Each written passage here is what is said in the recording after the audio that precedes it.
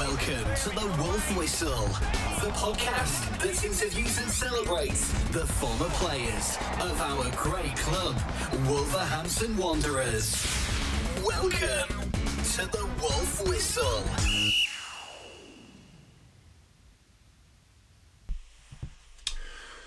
Welcome to the 36th edition of the Wolf Whistle podcast, the podcast that interviews and celebrates the former players of our great club. But it's not only players that we interview, it's former managers as well.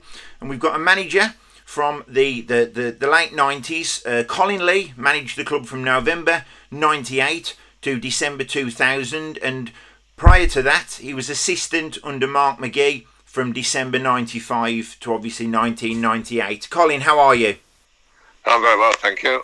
I mean, thank you for agreeing to come on the podcast, Colin. We really appreciate it as Wolves fans.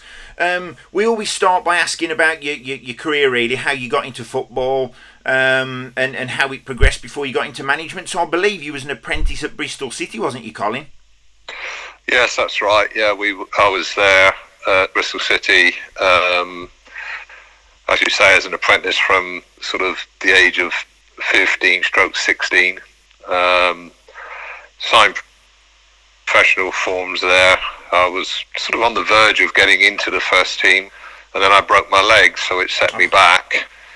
And then I'd been playing in the reserves, the old combination league it was called. It was a really good league, actually. Yeah. And from the age of 16 I played in that, and you know, I was craving really for first team football. So funny enough, Torquay United contacted Bristol City to see if they would allow me to come on loan. Yeah. And I jumped at the opportunity to play first team football because that's what I felt I needed at that stage of my career. So it was a little bit like coming home, because I was obviously born in Torquay and lived near the area, and my parents were still down here. Got ya. So because Torquay is your hometown club. Is that who you supported growing up, Colin? Torquay? Yeah, I floated between Torquay and Plymouth, really. Okay. It was, some weeks I would follow Torquay, and on the odd occasion would pop down to Plymouth. You know, I wouldn't say I was an ardent supporter, but you know, I went to school in Torquay as well, so the whole thing was sort of there, if you like. And yes. So anyway, I came to Torquay, and within 6 months, I came down, and Frank O'Farrell, the old Manchester United manager, was just retiring out of management, and Mike Green, an ex-player, was taking over. But it was Frank that I spoke to with Mike, and in fact, Frank still lives in Torquay. All right. Yeah, and him and his wife, we got to know. But we obviously signed for Torquay on loan, and within 7 to 10 days they were talking of a permanent deal. So I signed a permanent deal, and within 6 months I was playing for Tottenham. It was. Yeah. I mean, that's a huge move, a step up from obviously Torquay to Spurs, and I believe it was October '77, and you had quite an interesting debut, didn't you, Colin? Yes, it was. I obviously I managed to score 4 goals on my debut. Wow. And funny enough, it was against Bristol Rovers, and having left Bristol City. So brilliant. It was the first and only time that Tottenham were in the what was the second division then, which would be the Championship now. But we managed to get straight back up again, and funny enough, we got back up again on goal difference. So the 9-0 thrashing of Bristol Rovers and my 4 goals on the debut obviously contributed towards that promotion. Wow. And then it was 3 years at Spurs, then it was a successful move to Chelsea in terms of you spent the majority of your career for 7 years. I mean, what was your time like at Chelsea? Well, Tottenham was great. You know, Tottenham's a fantastic football club. It had a when we were in the Championship for that one season, I experienced something I'd not experienced before, and that was a players, a team meeting on a Monday morning Right. If we didn't win the Saturday game, whether that was home or away, if we drew the game or lost, that wasn't good enough for Tottenham. So the standards were massive. Yes. So I had a great time at Tottenham. I lost my way a little bit, to be honest, and my confidence went a little bit. So it was a hard decision, but a decision which I took and moved over to Stamford Bridge, obviously, to Chelsea. Yes. Jeff Hurst was actually the manager of Chelsea at that stage, so wow. That had a big pull for me, really, because of obviously his career and the position he played and the way that I played. So that sort of made my mind up, really, to go over there. Yeah. And to be honest, Chelsea, it's not just a fabulous football club, but they have got fabulous supporters, and I'm not going to, just because I'm on this interview with yourselves, there's a similar affinity with the Chelsea supporters as I had with the Wolves supporters. Great. And those two sets of supporters for me have been the best set of supporters that I've ever played in or managed in front of, or assistant manager or coached in front of. Wow. They're just special. They've got a special feel about them. I mean, we were going through a very, very difficult situation club-wise, both at Wolves and Chelsea when I was there. Yeah. And the supporters were so strong and stuck together. And I just felt that. I felt it at Chelsea and I felt it at Wolves, as if the supporters sort of understood the difficulties that I was facing as a manager and likewise as a player at Chelsea. So, and we got through it, and my time at Chelsea was fantastic. It's something. It's a club I still support. I run a school down here for Chelsea, a development school on a Friday evening.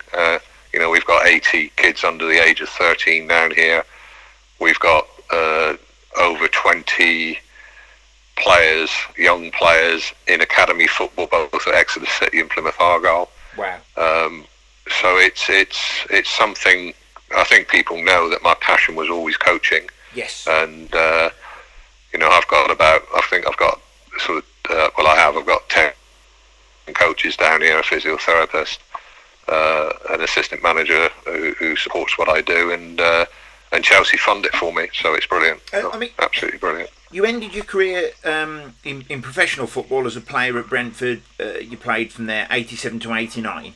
When you retired, was it always the plan to go into management and coaching, and or how did that materialise? No, that was my passion, was coaching. I was always going to go into youth football to start with, which I did. At Brentford, I'm proud to say that that was and still is the most successful youth team they've ever produced. Wow.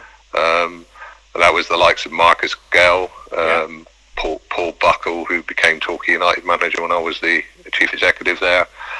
Jason Cousins played for Wickham. I could reel them off. There were. We beat Manchester United in the semi-final of the FA Youth Cup. In the quarter-final of the FA Youth Cup. With Bosnich in goal, Lee Sharp playing. Wow. It was a miracle, really. But it is, and it still is. It's a big passion of mine. I'm trying to mentor coaches now.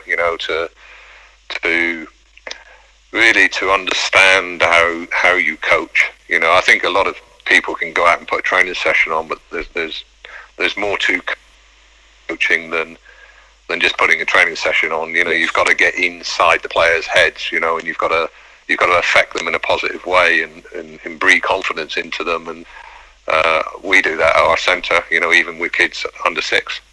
Yes. I've just had a boy. I've had him since he was 4 years old.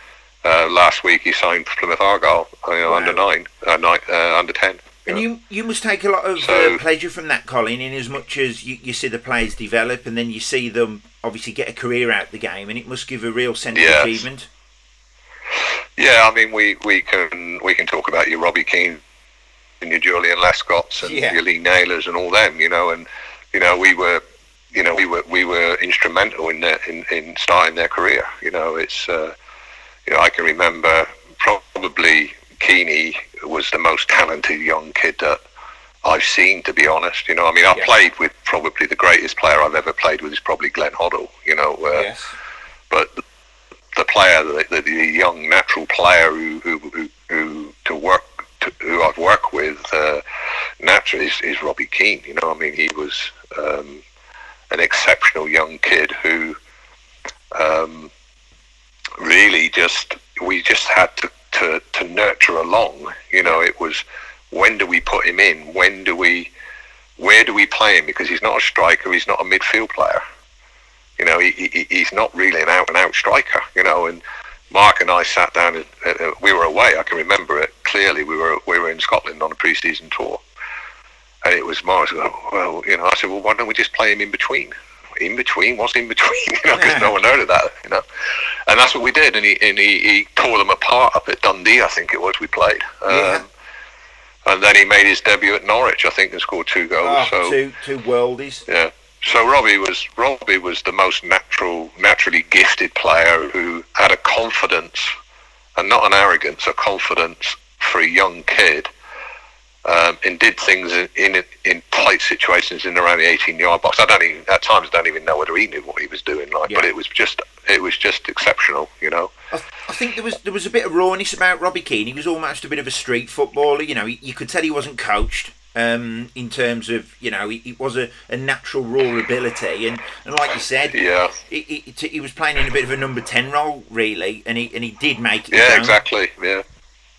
I think what it is with players is that you've got to recognise in someone like Keane or Robbie who you mustn't overcoach them, because if you overcoach them, you create a robot and you create a fear, if you like, in some respect. So it was very, very. My job was to get this kid through on the training field, work with him, but not. I could see that, and I did the same with Marcus Gale. Is you cannot overcoach these kids. You've got to install confidence, and then you get the best out of them. Yes. You might give them a few pitches here and there, but overall they'll work it out for themselves, and when they work it out for themselves, they become better players. Yes. And I think Julian Lescott was different. Julian was a big, strong for his age, sort of. He was like a man or a boy inside a man's body at the age of 16, 17. And so what I did with him, and is we took him out of the youth team and brought him in with the first team squad. Yeah. And then when we signed Akin Bayi, every time we finished the practice with a small-sided game or something, I always used to say to Joes, go and mark Akin Bayi. Yeah. And of course, Akin Bayi was a monster. Yeah, big strong. unit. And the actual contest between them two was exceptional. And I know for a fact and convinced that was the development of Julian Lescott. Oh, I mean, obviously you've named some great players there. I just want to, before we go on to the players, I want to just rewind slightly. Now, you was assistant to Mark McGhee at Reading, in a very successful period for Reading, then subsequently Leicester, then Wolves from 95 onwards. So, what was your relationship like with Mark McGhee? I mean, it must have been strong for him to take you to sort of 3 clubs. Well, Mark and I were friends from youth. I mean, Mark was an apprentice with me at Bristol City. Yeah. So we knew each other very well and got on really well. So when Mark came down to Reading, I was basically in between jobs, found him and wished him all the best, and he asked me to go over and see him, basically, and I did. A few weeks later, he phoned me and said, "Where are you? There's a youth team job going here." I went over, and I think I took the youth team for about a week. He recognised what I was doing and immediately took me in with the first team, and that was it. Wow. But we had a fantastic time together, a fantastic relationship. It was a real shame that it ended at Wolves, because we had something special. I understood Mark, and Mark understood me, and I'm not one, if I've got anything to say, I'll say it, and I'm not I wasn't a number two who was frightened to say anything and just go along with the manager, if you like. If I didn't agree with something, I wouldn't agree with it, and I would say to Mark, I wouldn't do that, I would do this. Yeah. And we've sat in rooms on offices, I should say, on a Thursday afternoon, going on into the evening, deciding on what we're going to do on team selection and what we're going to do the next day. Right. Because obviously I had to put a session on to prepare the team tactically and for the Saturday game. And anyway, many times we'd gone away and Mark said, well, leave it with me, I understand where you're coming from. And then we come back the next day and he'd say, right, I want to do this, but we'll also do what you want to do with the other. Yeah. And we'd agree to agree, and I said, and we always had this understanding that whatever we agreed on, if one of those situations didn't quite work, no one else would know but us, Yeah.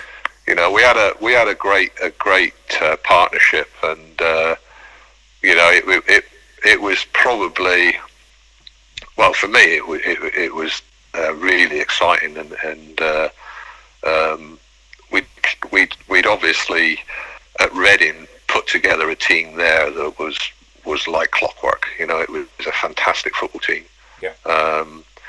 Your Michael Jilks, your Jimmy Quinns, your Kevin Muscats, not Kevin Muscat, sorry, I've got that one wrong. Yeah, no. Your Darius Dovecheks, your Adi Williams, yes. your Scotty Taylors, your a Mickey few of these Goodins, come to Wolves. In terms of your Scott Taylor, etc. Yeah.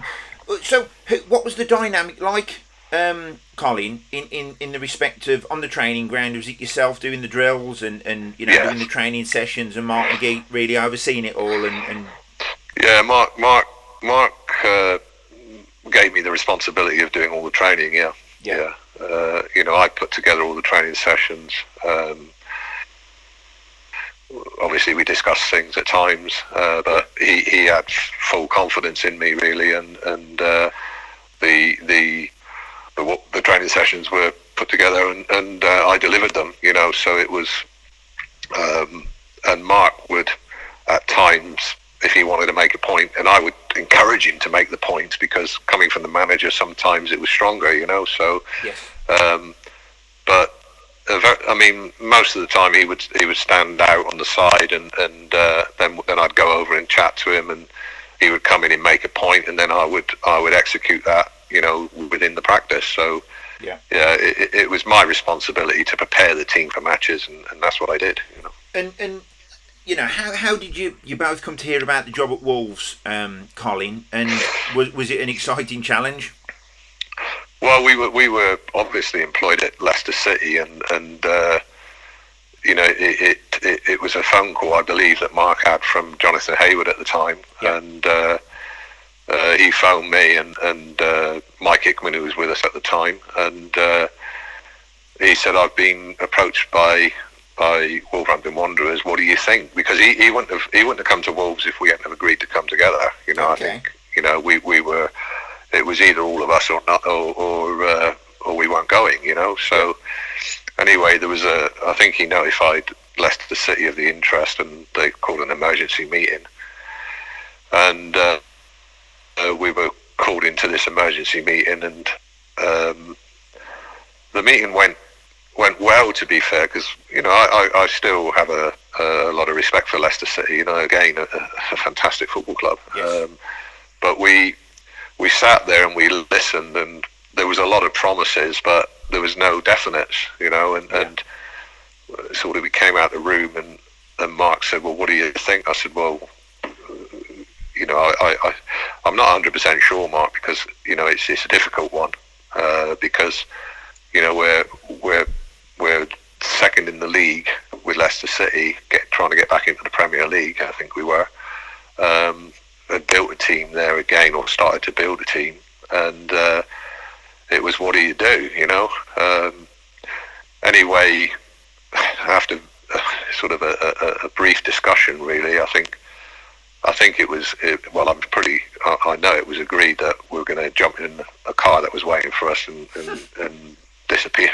Yeah, that was that. It wasn't the best way of doing it, in my opinion. Don't worry about it. But it was like, let Wolves and Leicester sort out between themselves, and let's go and see what's on offer, if you like. And funny enough, the meeting with Jonathan Hayward took place at my house. Oh, right. The stately home over near Lichfield. Oh, right. So were you living that way at the time then? Yeah, I was living that way. Yeah, I bought a place there.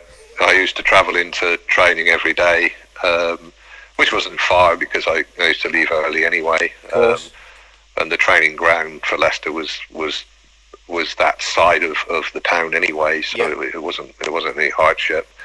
So we met at my house, and Mark spoke to Jonathan, and the deal was done, basically. Yeah. Brilliant. Now, obviously, first season 95-96, second season, effectively your first full season, Wolves got to the playoffs and lost.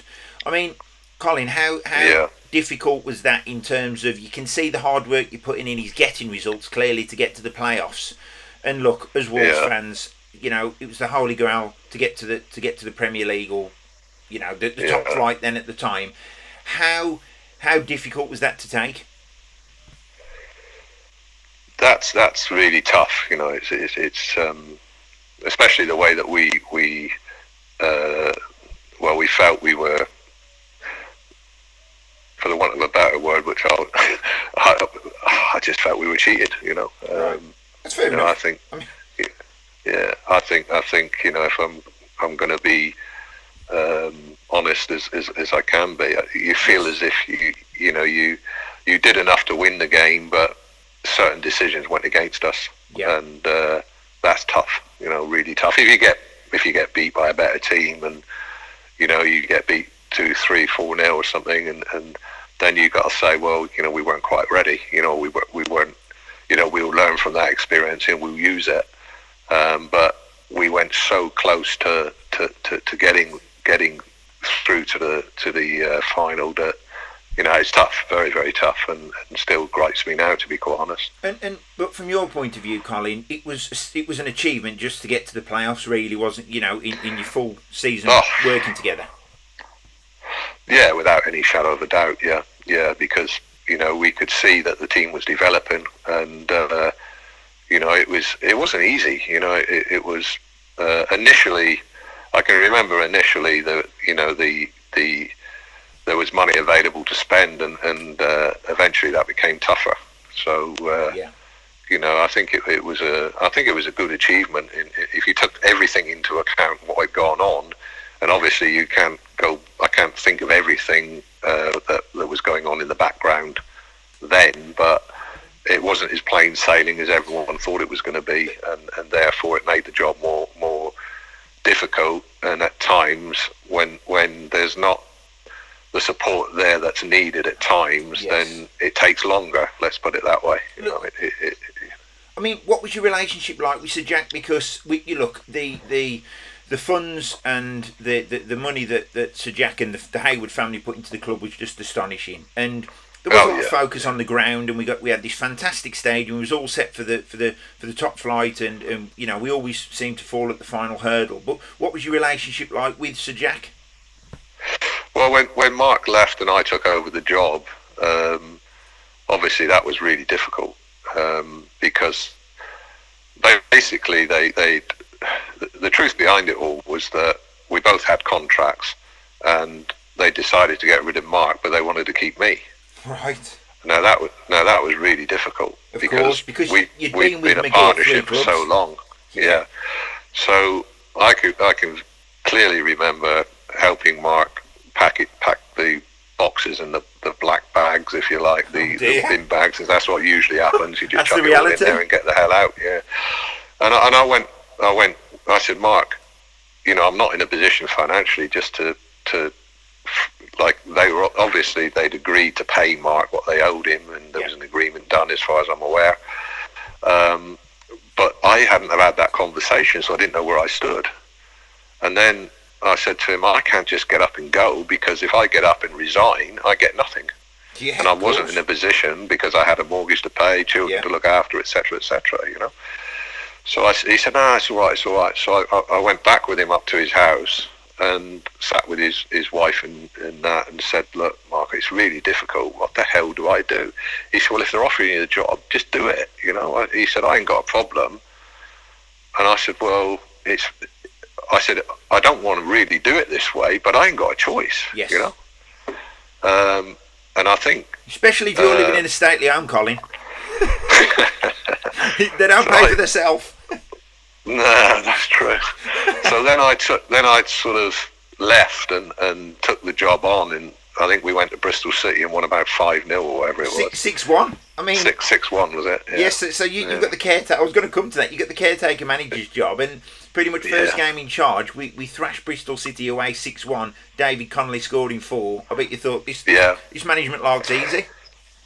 Well, what I did is I didn't take the credit for that game. I tried to put the praise back to Mark, because obviously it was his team, or our team really, but he was the manager. It just obviously lost his job, and to be sat at home and see a team do that, it must be destroying for anyone, and so I was obviously had to be at the press conference. It wasn't me, it was Mark, and the guys had done it for Mark, and I felt that way, to be quite honest. It was a reaction to say, thanks Gaffer, but it's a game too late, sort of thing. Because if he had been in charge for that game and the same thing had happened, then it might have been different, but it wasn't. So, but I made for about 6 to 8 weeks, because you get engrossed into the job. Yes. I spoke to Mark, and then I tried to phone him, and I spoke to his wife, and unfortunately he wouldn't take the phone call, and it sort of it was really tough, Wow. And we lost our way, really, and That's a shame. And then sort of eventually within the game, managing teams, I came up against Mark once or twice, and we said hello and we spoke, but it there was that underlying sort of feeling, if you like, which wasn't right, and then the trouble with things as well is when things happen like they did, you've got other people behind the scenes poisoning Mark's mind, and I've been in the situation where you get the sack and you try to deal with it as professionally as you can, but then you start looking, especially when it's the first time it's happened to you start looking at excuses, if you like, and the reasons, and you try to blame other people. And I think I was the one who suffered that blame, if you like, And what's your relationship like with Mark now, Colin? I don't speak to Mark. We've lost sort of our contact, really. Wow. That's a shame. I don't think there's any real. I don't feel any animosity at all. Of course. I really don't feel. I'd welcome into my house at any time. Because we had fantastic career. Together. Yeah. And I mean, our boys are both called Mark, funny enough, and they got on really, really well. It was like a family within a family, really, to be quite honest, and look, the reality is, Colin, you've hit the nail on the head there. When Mark sadly got dismissed by Wolves, if you'd have got dismissed as well with him, your contract's paid up, it's a different story, then you're free to take another job, etc. Now, the reality is you resign, and you've obviously got your mates back, etc. I get it, but you resign, you got no money. Who's going to pay your mortgage? Who's going to pay you? And you're still a working man at this point, Colin. Without any shadow of a doubt. No, I mean, and obviously the team I took over, we, you know, to be honest, you know, when I took on the job, it was going to be a tough job, you know, and as we say, you know, getting to the playoff, on the verge of the playoffs, and the Bolton game still sticks in my mind, you know, where, you know, in fact, I was sent off as the manager because the decisions against us were so bad, and then I was taken in front of the FA for a hearing because, and then discovered that, you know, the referee on the day was actually a Bolton Wanderers supporter. Wow. You know, and I'd found this out, and the whole thing just didn't ring right for me, you know, and as I said at the start of the interview, if I've got anything to say, I'll say it. And, of course. I mean, that cost me my job at Wolves, to be honest with you. But how can that happen in modern day football, where a referee is refereeing a match which involves, you know, it's like me refereeing a Wolves match. Flipping out, I'll give us every decision. Well, this is the point I tried to make, but, you know, I was reprimanded by the FA and everything else. So wow. But it was a, you know, and whenever we had that referee, it was, you could tell that, you know, he couldn't look me straight in the face. You know, you know, I mean, that's water under the bridge, but, you know, we're having an open conversation. Yes. And that's the way I feel, you know, and it was a real. That was probably the biggest disappointment I experienced. You know. One memory which sticks in the memory of all Wolves supporters is the semi-final versus Arsenal at Villa Park. I was there, 97-98. Sir Jack's dream, more than anything, more than to get to the Premier League, was to lift the FA Cup. And yes, Arsenal was always going to be a tough ask in a semi-final, but I believe we had a team good enough to win on the day. Now, look, I'm obviously not pointing fingers, Colin, obviously, you know, once the water under the bridge. But for Wolves fans, we got there full of hope and you know, as optimists, and we've got Robbie, Keane and Steve Bull on the bench, and it had been opted to play Steve Claridge up front. Now, listen, I'm not pointing any fingers at Steve Claridge. You know, he was a proven goal scorer over his career, but what was the thought process behind that, Colin, if you don't mind me asking? Sorry. No, I to be honest, I can't remember, and that is the honest of course truth. I can only assume that there was a game plan where we played it very, very tight, and then we unleashed the surprise, if you like. Of course. So it might have been to do with I really don't know. If I could tell you, I would tell you 1,000,000%. Look, but Colin, I can only assume that when we looked at the Arsenal team and we thought, if we go too open in this game too early, then we're gonna get stuffed. You know, we'll end up, you know, not giving ourselves the best chance. Because that's how you plan for every game. You know, how can we win this game? You know, do we start with two strikers, one striker? Do we go four at the back, five, whatever? You know, and I can only assume that tactically we had a plan where we had plan A to start with, which went into plan B, C, and D, because we usually had at least 3 or 4 different plans prior to any game. You know, so I can only assume that there was a plan within that selection program, which eventually would see us unearth the 2 up front. If I sit here now and think, why the hell didn't we play Bull and Keane? then I would say we play them. You know what I mean? Look, for the benefit of hindsight, you know, and look, the reality is this. You and Mark McGhee wanted to win that match more than anyone. You wanted to get to an FA Cup final. You wanted to win an FA Cup. That's the pinnacle of a manager and a player's career. And look, yes, we're dumbfounded at the time, and we still are with team selections, etc. But I think then it just seems so close, and especially when we only lost 1-0 on the day, you think you then do look back at it and think, hang on a sec, we could have beat these. Yeah, I think maybe no one will know, but maybe if we'd went the other way, we could have lost 3-0 on the day. Who knows? But I can really understand where you're coming from, because at the end of the day, you're in a semi-final, and is it, for the want of a better word, shit and bust? Is it like, just go for it?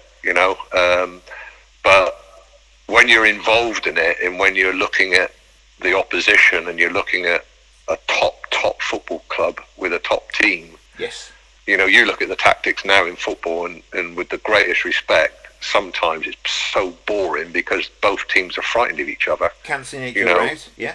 They just drop off to the halfway line and cancel each other out. Yeah. Now, I think that probably, and I'm probably right in saying this, probably our plan was to do what I've just said. Yes.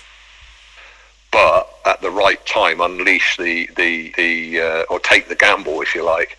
And maybe maybe it was the wrong thing to do, because I can remember we didn't really play as well as we can play on that day. Yeah. And maybe that selection, and of course I'm far more experienced now. Maybe that selection put a bit of fear into the team, into the team that was selected, by saying, well, we're going to play one up front, we're going to do this, we're going to do that. Yeah. Whereas we've not done that in previous games. So maybe psychologically that affected our team as well on the day. But we'll never know. We'll never know. I totally understand where you're coming from. And if I could choose 2 strikers to play in any game at Wolves, they would be probably Robbie Keane and Steve Bull. I mean, look, or John Richards, or someone of that stature. You know what I mean? So, Exactly. I mean, look, the reality is, Colin, you was manager of the club from November '98 to December 2000. 2 7th place finishes. We missed off in 98-99 by 3 points to the playoffs, and 2 points in 99-2000. Now, once again, as a manager, look, the playoffs are a cruel way of going up. A cruel way of staying down, I should say. It's a hard pill to swallow, but it's even harder when you finish in 7th. Yeah, well, the Bolton game was the one, the Bolton game away, when we could have gone into the playoffs. It was between us. It was between us and Bolton, wasn't it, on that day? Yes. And that was the game I was thinking about, actually. I'm getting a little bit mixed up here. But look, a long time ago. Yeah, that was the game that hurt us the most, because we felt as if we weren't given the decisions completely went against us on that day, and I'll never forget that. Really, it was really, really sad for everyone. But what everyone needs to know really is that during my time of management, there was so much going on behind the scenes. You have to, and then all of a sudden there was no money. My budget was you've got to produce your own budget. We started that, I think it was the second season, and got beat at Warsaw, I think, and we were like 3rd from bottom or somewhere. You know what I mean? Yeah. I mean, there was a hell of a lot of pressure going on, but there was no money. The purse strings had been tied and knotted, and then there was behind the scene, there was eventually a fallout with Jonathan and Sir Jack, and then John Richards left, and there was a complete change around. But before that happened, there was no money available, and we were near the bottom of the league, and I was the manager at a big club with very passionate supporters. I think all supporters are passionate, but there was this feeling of something special there. How the hell do I manage this situation? Look, I think at Wolves, we've got go on, sorry, Colin. Yeah, at Wolves, and then I'm sort of looking. Such a huge expectation at the club, and when you're manager and you're the pivotal focus and point, sadly, it's you. Fans, to be honest, sometimes don't want to know that there's financial problems, or there's no money, or there's this, there's that. Sadly lays at the feet of the manager. Yeah, I did try to be as open as I could with the supporters, because I feel that supporters should know what's going on at their club. Yes. And there's too many times when supporters don't know what's going on at their club, so then they start pointing the finger at the individuals or whatever. So I tried to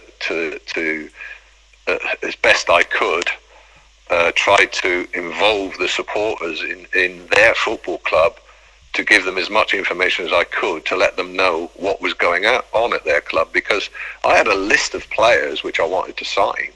Who like? And then, then there was then I was told you weren't allowed to sign players over the age of 30. Right. And we weren't allowed to sign. I think at one stage it might have been we weren't allowed to sign any foreign players after the signing of. I think there was a centre half, blonde, long hair, who was a bit of a disaster. Right. And not for us, it was prior to us. Right. But anyway, I know when I took over, there was no players under the age of 30. There was no finances available, and because I wanted to sign Dean Windass. Right. And Dean Windass was 30. Yeah. And I couldn't sign him because he was over 30. Wow. So I signed George and Dar instead. I mean, to be honest, I was going to talk about your signings. You made some great signings. George and Dar. Well, great. Well, what I had to do, I had to make an unbelievable decision to build a team, because I had no cash. And yes. The only way I could do that is to sell the most saleable asset. Which was and that Mr. was Robbie Keane. Yeah. And that's the only way, and that was the only reason that Robbie Keane left Wolverhampton Wanderers. And Robbie Keane, Middlesbrough approached us for Robbie Keane. Robbie wasn't too keen on going to Middlesbrough, but he went up there and spoke to him and come back and said, no, I don't really want to go there. Yeah. Robbie Keane was very interested in signing for Aston Villa, believe it or not. Right. And he said to me, if you could do the deal with Villa, I'd go there. So John Gregory was the manager at the time, and I can remember receiving a phone call, and I said, look, as far as I'm concerned, I'm not dealing with this. The board, and John Richards was the chief executive at the time. Yeah. But I can tell you, John, and I'm trying to think now, the chairman, his name escapes me. At Coventry? No, it's at Aston Villa. Doug Ellis? Doug Ellis. So yeah. Doug phoned me, and he said, Colin, we'd like to buy Robbie Keane. So I said, I can tell you now, Doug, that I said, Robbie's very, very interested in coming to Villa. I said, he's been to Middlesbrough, but it's out of my hands. But I'm going to tell you now, the club will not take a penny less than £6 million for him. Yeah. So he said, well, I'll speak to John. He came back and they offered £5.5 million. And I said, no. I said, I can tell you now that they will not take that. I'll ask, but they won't take it. I said, and it's not for me to deal with this. You need to speak to John Richards. Yes. I can remember, I know exactly where I was actually in Lichfield at the time. And I had a phone call and John said, Keane's going to Coventry. I said, Coventry? I said, you're joking. Where's that come from? I said, that's ridiculous. And I said, he said, we've agreed to $6 million. I said, I can't believe he's going to Coventry, Anyway, the rest is history. So he went off to Coventry. I looked at all the players names I'd put together and fees I'd sort of looked at and thought, right, so I've created my own purse. Yeah. Now I'm going to have to spend it wisely because we're like third from bottom. Yes. We need to get up this blooming league, And you've sold your best player, which was the player really you was building the team around. Yeah, exactly. Yeah, but I had no choice. And as you were saying, you got your Ndars, your Michael Branches, your Adi Akinbayes. I just want to interject here. Adi Akinbaye, £3.5 million, I think was an absolute snip. He was on fire. He was scoring goals. They was coming off the back of his head. Such a powerful player. And another one who's a bit of a cult hero at Wolves. And where you found this player from, I've got no idea, Colin. Ludovic Pollet. Yeah. Ludovic Pollet's he's still a friend of mine now. Wow. I met him in France 2 years ago, but we still keep in touch through social media and stuff like that. Ludovic Pollet was probably pound for pound the best player I've signed, not just as a player but as a person as well. You know, a fantastic. And I'll tell you how I got Ludovic Pollet. I was it was brought to my attention that there was. I wanted a centre half. You know, but I wanted someone who could It didn't need to be fantastic on the ball, but that, you know, defender. I needed someone to defend. You know, old-fashioned. Yeah, and what it was is Keith Curl had retired because, you know, Keith had gone through a season really struggling with his knee and stuff, and could only play and not train and stuff. So Keith came out of it, and I tried to sign on a free transfer the boy Williams from Coventry. The winger. And sorry. Who from Coventry? The Williams, the centre half. Oh right, sorry. Yeah. Sorry. And he was their captain, I think, at the time, and he was out of contract, and I could get him on a free transfer, basically. Yeah. But his wages were steep, and I went in front of the board and said, look, you know, I'd like to sign the boy Williams from Coventry. His wages are high, but there's no fee, so if you could take that into account, it averages it out, you know? Anyway, it was turned down. So I thought, well, you know, we haven't got a centre out, what we've got to do here, you know? Yeah. So anyway, I had this phone call about Pollet, and so I thought, right, okay, who can I speak to? And I phoned, funny enough, I phoned Arsenal, because I knew that Arsene Wenger would know of this player. Yeah. And Pat Rice was a friend of mine who we'd come up against in youth football, Pat and I, and we stayed in touch. So I phoned Pat and I said, Pat, there's a player being brought to my attention, a boy called Ludovic Pollet. Could you check him out with the gaffer for me? And he said, well, funny enough, he said, he's here now. So he spoke to Arsene Wenger whilst on the phone, and Wenger went, oh, for Arsenal? No.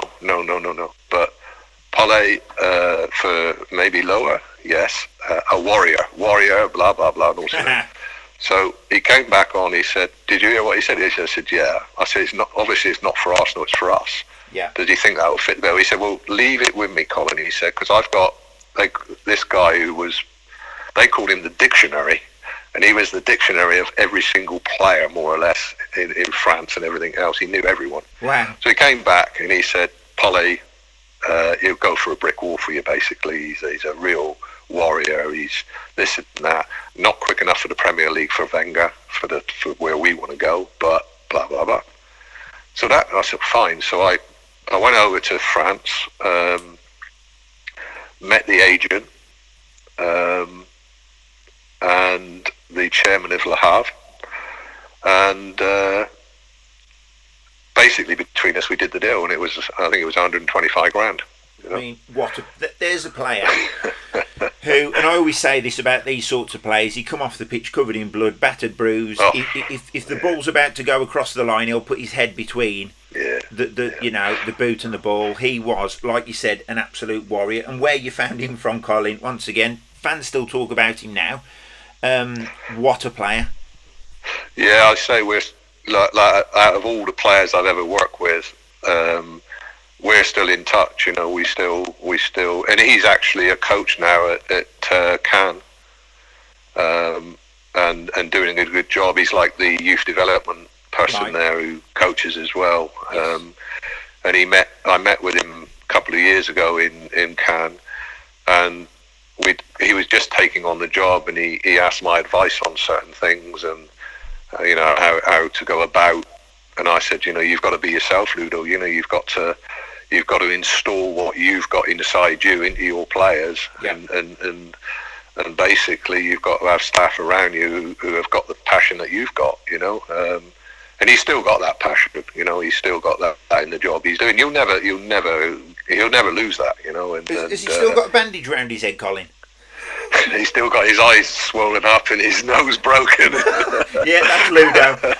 Another one as well, Michael Branch. It's sad to see what's happened off the pitch with Michael in recent times, which is very, very sad. But once again, what a talent he was at Everton. Came to Wolves. We all remember that game versus Forest as well, when he upset Dave Besant. And I don't think he did that intentionally, did he? No, he's not that type of guy, really. No. Branchy was electric pace, you know, and his biggest problem was it's like most players with that pace is, you know, he got injured quite often, you know, because, you know, when you've got that pace, your hamstrings and stuff like that, you know, change the direction. Yeah. But he was so quick, and, you know, with Akin buying him up front, if a team defended too high, they were in trouble, you know what I mean? And also, you know, we played a system also where we got crosses in as well, which Akinbaye was good at, you know. So, we'd started to build a team, and the team started to become exciting. And I think it would have taken quite a while, because obviously financially we weren't strapped for money, you know, at that time. And therefore it was a case of developing and seeing how this youth came about, you know, whether we could find another one. So it was time needing, really, which supporters don't like sometimes, do they? You know what I mean? Well, look, we're all impatient and frustrated easily. Yeah, so it's sort of, that's why I think that, you know, if people are more open and honest with your supporters, they can understand the situation. The ones who don't want to understand it, you're never going to change anyway. But you know, if you've got supporters, if you say to supporters, look, sorry, we just can't spend any more money. I mean, this coronavirus situation we're all facing now, people will have to be honest with their supporters, because if they're not, then the supporters get frustrated. Some of these football clubs could go out of existence. You know what? They have to know the parameters that you're working up against, Colin. But the problem is, when you managed Wolves at the time you did, if you'd have come out and said, look, the board, you know, the Hayward family have said, I've got no money, I think your days might have been pretty much numbered. Yeah, you've got to be a little bit, what can I say? PR savvy. Cute. You have, you have, because, you know, I didn't want to put any blame on Sir Jack Hayward, you know, because he, as we've said before, Sir Jack, who I had a really good relationship with, and you know, he put in so much money. I think it was more to do with what was going on behind the scenes between Jonathan and everything else, you know. I don't think it was anything to do with me, you know. I think, not at all. You know, and you know, I've got the greatest respect for Sir Jack Hayward, you know, and you know, he if you like, he welcomed me into his home of Wolverhampton Wanderers, and it was the most fantastic experience I've ever had. You know, it was brilliant. You know, and Colin, the 2000 and 2001 season, which was your final season in terms of, you sadly got your contract terminated in December. Which I suppose actually you get paid up, so you know you didn't resign. But the reality is, how hard is that to take? Because there was 2 seventh place finishes. We'd had a bad start to the season, but did you feel A, we could turn it round, and B, how disappointing was it to take? I think if we start from the beginning, where the loss of John Richards really was a big loss to me. You know, John and I worked very, very closely together as chief executive and manager. Fantastic guy. Great guy. You know, Wolves through and through. And the way he was treated was, for me, not correct. You know, you know, there was a blame put on the Robbie Keane transfer because there was no sell-on clause put in, and when he went to Milan. But the reality is, Colin, I completely agree there, but let's just say he got sold to Inter Milan for 11, 12, 13 million, whatever it was. The reality was it would have been a couple of million quid, and that in years gone by we'd wasted that anyway. So I can't really see how anybody can point fingers at the second club top goal scorer in our history for not having a sell-on clause on Robbie Keane. No, John was a great guy to work with, you know, and you know, a family man, you know, just someone who wanted success more than anyone, as we all did. So that was the start of it, really. And to say that myself and Jez Moxey didn't get on is probably an understatement. You know, Come on then, Colin. You didn't get on then. Let's put it this way: we don't exchange Christmas cards. Right. No, he's not my cup of tea, you know, and was never going to be. And yeah. Unfortunately, I was inexperienced then. I would have dealt with it in a different way now. Yes. But you know, I was under enough pressure without, you know, there was another agenda, you know, and I just, you know, when Akinbaye was sold under my nose, yeah, and then it was publicised that I'd agreed to it and everything. Yeah, so you're chucked under the bus. That was rubbish, you know. It was, and I went on the radio to say that, you know, that was untrue, and that was the end of my time at Wolves, because I went on to a live radio station to say that what was being said was not true. I was protecting myself, but I did it in the wrong way, really, because, you know, I should have had called a meeting and gone through it, but I was so angry, disappointed, under pressure, and sometimes you react the wrong way under pressure. And I have to hold my hand up in that respect. But well, I think, Colin, you coming out and doing that, really, if you hadn't have done that, all you're doing really is tempering everything inside, and nothing's getting sorted, and you're still the scapegoat, and you're going to get sacked anyway, really. You know. So yeah, I mean, how can, you know, how can you sell an asset without the manager approving it? All right, you can if you sit down and you go through it properly. We need to do this, we need to do that, whatever, fine. But Akinbaye was sold. How am I going to replace him? I had no plan in place to replace him, so therefore it's another wedge in my coffin, because we're not going to get results now because you've just taken away one of our valuable assets. And it's not so bad if like you said, if you've got a target, Colin, if you know you're selling Adi Akinbaye, and you've got, for example, Dean Windass or whoever lined up, it's not such a when all of a sudden you haven't got that. No, and then what you end up doing, which is something I learned really at Wolves through this period, is then you panic buy, and you should never ever panic buy. You know, you should shelve it, deal with it, and then get the right person. And I got the wrong person, but because I panic buyed. But the point Who I'm did making. You panic buy? Sorry, Colin, if you don't mind me Taylor, wasn't it? Taylor, was it? From well, Robert Taylor.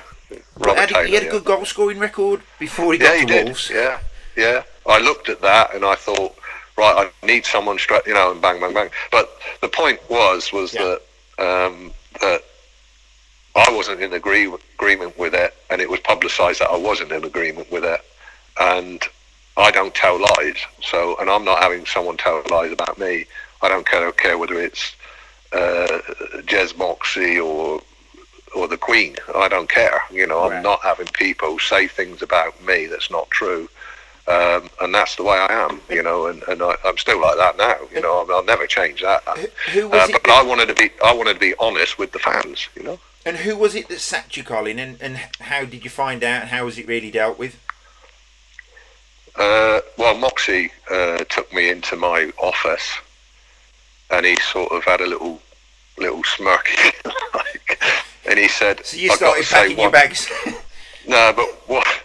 This is true now, right? And no one knows this, but right, okay. I won't tell you because I've got nothing to lose with it. But he said to me, he said, I've obviously, you know, things have like gone sour sort of thing. But he said, before I say anything, he said, I've got to say, you've got the biggest pair of bollocks I've ever known, any manager, you've got some bollocks, he said.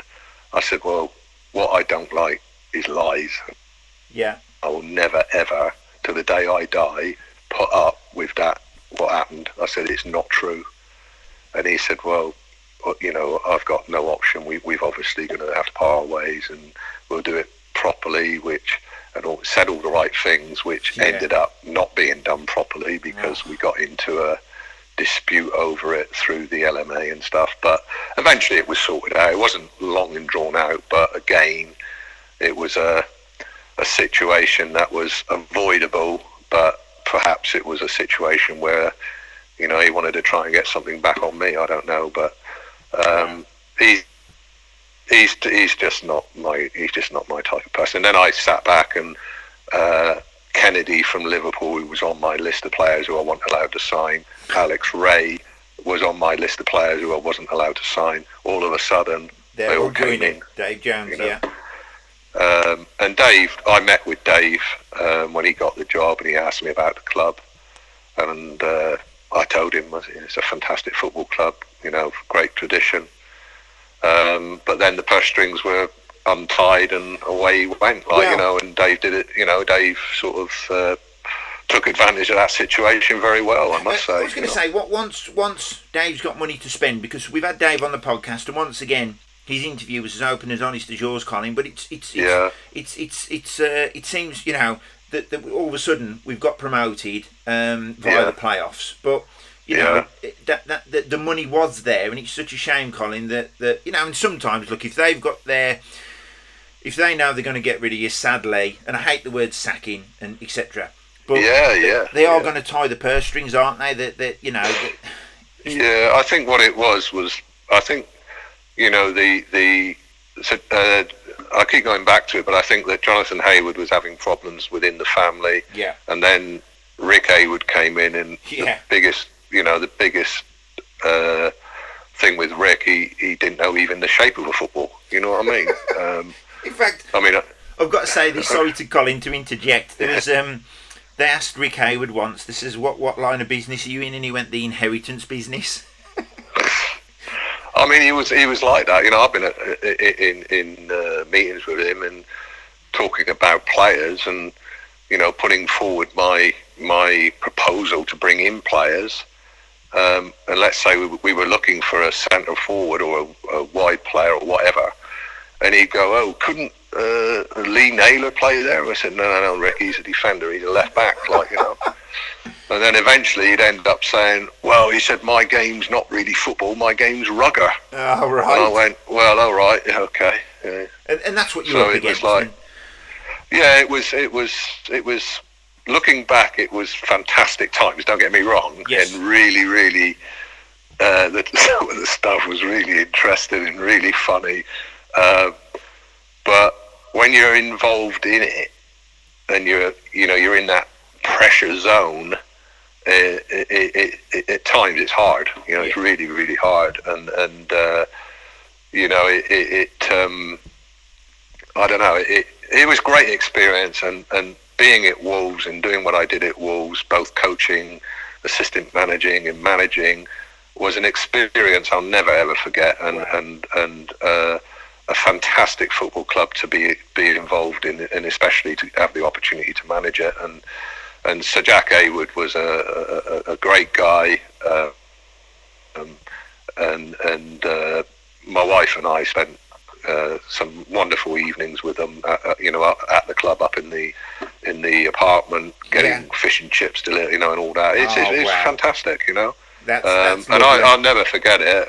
And you know, we've got Wolves supporters around the area I live here. Funny enough, I actually got a shirt for one of them a few weeks back, because it was the wife called at my door and asked if I could get a shirt from Wolves signed, which I did for his 50th birthday. Oh, that's lovely. And the guy goes from here every single game, travels from Torquay up to Wolves to see the Wolves play. Yeah. Wow. And we touched upon it earlier. You've got an interesting business or hobby or whatever you want to call it. It's an expensive hobby behind the scenes, where you did restore stately homes.